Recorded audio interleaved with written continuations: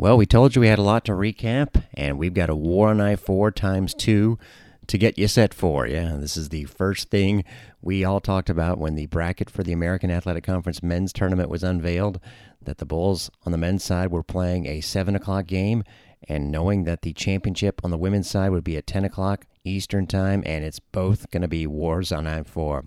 I guess if you're not in Fort Worth, Texas, it's too late to get here, but you'll definitely want to be listening to USF Bulls Unlimited tonight. A workmanlike 58-50 victory for the Bulls against Houston. You'll have some highlights here coming up shortly. A little from Jose Fernandez afterwards from his press conference as well. Elisa Pinzon and Betty Manunga also spoke. You'll get a little bit of clips from them. Looking forward to the next opponent and how difficult it's going to be against UCF. But that's not all. Of course, we'll preview the men's game. You'll have some of Brian Gregory speaking about what's going on the first two times the teams have played this year. Completely different matchups, favoring decidedly the home team in each. But, of course, tonight, neutral site. Actually, it was great that the men's team made it a little bit crowd advantage USF last night, even though we were in the state of Texas. So that was pretty awesome. But speaking of awesome, a lot of other stuff to get to in our second segment. A home run derby for the baseball team in a win, and a doubleheader sweep in softball that did not always include Georgina Korick. In fact, she did not pitch the first game, and the Bulls pitched a shutout, so that's good news. We'll give you all the details. We'll give you some highlights from both of those games, courtesy of the ESPN Plus calls. We actually had the live broadcast of the baseball game with Jim Lauk on the call. We did not broadcast the softball game, but we'll still give you some of those clips in a very interesting moment that helped lead to the Bulls' one run and only run in the second game. That was the 1-0 win. And oh yeah, some pretty cool highlights of Georgina Korick, who did come on to pitch the latter half of that game. So a lot to tell you about. Great news when it comes to a pair of standout golfers for the Bulls. We got tennis going on today. A recap of another tight one for the women. They were on the wrong side, but man, all their matches, it seems like, have been close. So let's start off with women's basketball. And last night, going up against a Houston team they had beaten by 20 on the road and by 32 at home. And we figured this game would be close. And in the end, it wasn't. 58-50 was the final score, but the Bulls really, from the start of the second half until the very last second when Houston hit a three, kept the margin at double figures. So that's where you want it to be. Why was it pretty comfortable? Well, in the beginning, it was trips to the free throw line. You were going to hear only 2 field goals get made in this first quarter because that's all it was for the Bulls. Yeah, it definitely could have gone better from that perspective, but they were 9 for 9 at the line. And the crazy thing is, that was all before they got to the bonus. Think about that. That means all 4 of the fouls were on shots. They made all the shots, and 1 was on a three-point shot. That actually could be a record. If you want to look it up, you can. I will not be doing that research, but here's your first quarter highlights. A nice screen. Sydney Harvey pops open, and that is a great start. 0 for 5 in the first half yesterday. Makes her first three-point shot, and the Bulls are ahead 3-0. Right in front of me, Layla Blair sends it over to Patterson. Very experienced group here. Blair is only a sophomore, but she's their best player. Blackshell Fair goes to the basket, and there's Shayla Everett already making an impact with her defense. She had 4 blocks last night. That wasn't a block, but it definitely affected the shot. The Bulls, since Harvey hit that 3 20 seconds in, have missed their last 4. Manunga with the fast break layup was really what you'd only call the best good look out of that bunch. 6:10 to go. First quarter, Chinecki with Anya on her, finds Harvey, left side. That looked better, and it is Sydney Harvey, her second 3. She's been shooting them from all angles, and that makes it 8-3. Dulcie Finka-Mengiadu is out there for the Bulls, so they have their offensive lineup in. Pinzon finds her on the inbounds out to Chinecki, who said no 3 tries last night. That's her first one, and it just rims out. Betty flies in for the board and gets hacked on the way to the hoop by Young. Boy, Betty Manunga just absolutely cleaned that rebound. Oh, the Houston Cougars do that. Do you ever feel like a plastic bag chant? I guess they thought it was funny once and continue to do it, but Manunga was able to block out that noise and make the first free throw. 9-3 the score. Makes the second free throw as well. Pinzon underneath to Dulcie and just short. Chinecki, though, scoops in for the rebound and gets it over to Dulcie on the baseline. Out to Pinzon for a second chance 3, and she's fouled again. And I say again, it's the first time in this game, but she was fouled last night, taking a 3 in a very, very pivotal sequence for the Bulls. Pinzon, the 3rd time for the Bulls, getting fouled, taking a 3. She made them all last night. She makes the first, and it's 11-5. So the Bulls are just 2 of 10 from the floor, but are getting it done at the line. One of the Houston players didn't realize that this is a 3-shot foul, but wouldn't have mattered. Pinzon made it. And it's 6 for 6. Make it 7 for 7. That's what she does from time to time when she knows it's going in. She fades away on that last free throw. 15-7 with 40 seconds to go here. Blair pulls up for three. Looks good, and it is. That was right in front of me. And you have got to be out on her. She is going to pull. 15-10. She has made 2 threes. She had 5 makes last night. Turns out Blair was really their only threat in this game, except for a couple of spells by, well, their number 2 and number 3 scorer on the season, Brittany Onyenjay, and the LSU transfer, Tiara Young. But Blair was there all night, 9 for 18 from the floor, 5 of 9 on threes, and 25 points. But, as you heard, the Bulls were getting what they needed to get done, and that kind of continued to be the story in the second quarter. Houston actually put together a little spurt of offense to make it a 1-point game, but the Bulls closed it out strong. Shea Leverett, how about that? They go right inside to her. Nice pass by Chinecki, and it's 17-10. Pinzon gets an open look from the left side. That looks good. A little bit long. Actually follows her own shot, puts up a little floater, and it rims in. Good job there by Elisa Pinzon. Way off three by Pinzon. Hit the backboard and sparks the run for Houston. They get it over to Layla Blair, knocks it down. A three-point shot. Houston's feeling it, folks. Specifically Layla Blair, and that's where she'll get her opportunities on the break. And it's 19-18 Bulls. Bermejo tries to feed Monunga out on the block. Pinzon is just 1 of 4 from the floor. Gets it back with 6 on the shot clock. Looks to drive in. Blair, good defense, tough shot. Again, off the backboard, no good, no rim. The Bulls are now 4 of 18 from the floor, and I'd say a half dozen air balls. Last year made the WNIT. It's a tough shot for Chinecki, and she knocks it down, so she is going to maybe have to start to readjust her game. The lane is not going to be as open for her tonight, but she very, very calmly drains that 12-footer, and it's 23-18. Again, across the way, the Bulls bench, the Bulls fans, which include the men's basketball team. Well, Dulcie was there. Harvey finally finds her. Can she finish? Yes. Puts it over Fatou Dion. She should have that advantage all night long. 3:30 to go. Next whistle will get us to a break. Nice find by Dulcie. Pinzon open for 3. Good. Good pass by Dulcie Fankamangiadu. Pinzon called for it, got it, and drains it. 28-20. And the margin at half indeed was 8:32-24. Outside of Layla Blair, the rest of the Houston Cougars were 3 for 17, and one of their top inside threats defensively, Tatiana Hill, was in foul trouble with 2. On the Bulls side, Pinzon had 10 points, Sydney with the 8, and Betty Monunga already had 10 rebounds, but was 0 for 4 from the floor. It was the free throws, 13 of 13, which equaled their mark from the second half in the first round against Memphis, so they had quite the streak going. Third quarter, Bulls would go ahead double digits early, the start of which was the Shea Show. Starting the second half, Pinzon finds Monunga on the baseline, wants to drive. There's a shovel pass to Shea Leverett, gets fouled and one! Shea Leverett sort of cracks her neck like, oh, that hurt, but it was worth the pain. It's a 10-point lead. Betty Monunga had the lane close off to her, and so she saw an unmarked Shea Leverett. Shea actually kind of created the contact, to be honest with you. But Tatiana Hill commits the foul, and that is a big moment because that is her 3rd foul. If Shea Leverett can hit a free throw, she does, keeping the streak going. Now it's officially a thing. 14 for 14, folks. Shea Leverett was 12 for 30. Oh, that's a nice pass by Chinecki. They are leaving Shea Leverett unmarked, and she scores again. Shea Leverett, 7 points, and the Bulls lead at 37-24. A timeout, I think, for Houston. Yeah, they need it. They have not exactly come out strong here to start the second half. They've tried to let Layla Blair do the damage, and they have not made a shot yet, getting outscored 5-0 by the Bulls and by Shea Leverett.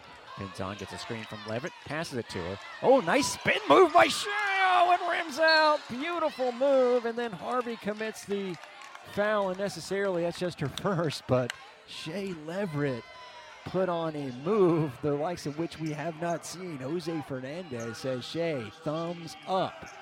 You know, it's good or bad, mostly good, depending how you look at it, because they really did think that Dulcie Fankamangiadu had become the second scoring threat on the team, honestly, when the Bulls were faltering from three-point land.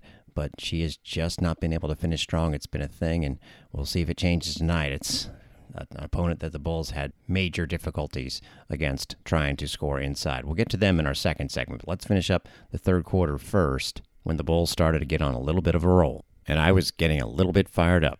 Sorry. And Monunga has the board. She is all over the glass tonight. give her 13 rebounds. Chinecki for three, looks good, and it is! Elena Chinecki gives it a little extra stare Brittany Onyeje's way, and a second chance point. 10-0, the Bulls lead in that category in this game. Three of them there, obviously.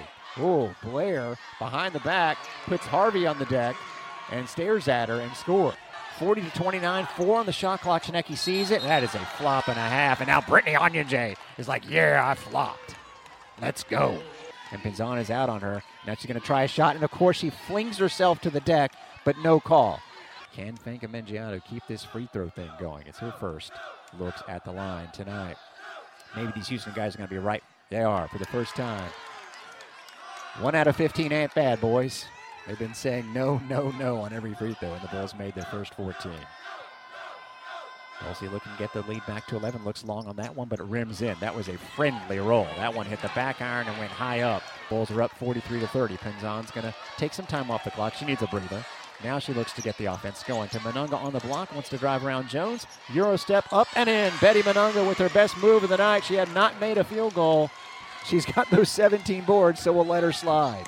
And it's the biggest lead of the night for the Bulls, 45-30. Young would hit a shot at the end of the quarter to make it a 13-point game, but Houston only had 8 points in the quarter. And the fourth quarter, fortunately, was just about keeping them at bay. And that's fine. We figured there'd be a dramatic conclusion. There wasn't, so all good. Here's some of the highlights. They missed both free throws. Pinzon up to Chinecki. That's an under-control layup, and that's a quick from maybe an 11-point game on one end to 47-32 as Jones misses both free throws. Now Blair hanging out on the left side of this formation. Young tries to put it up and in and does.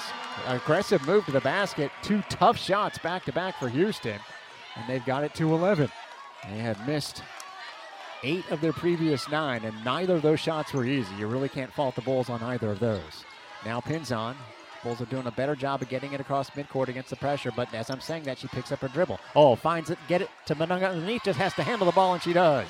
She handled that better than I did, and it's 49-36. Shea Leverett is going to actually, I think, say that the foul was on somebody else, saying I didn't touch her, but she'll just take the second foul. It's her second foul, and speaking of taking it, Betty Monunga takes the inbounds pass away. Finds Pinzon, lays it up and in. That was a good 2-on-1 with Monunga playing distributor.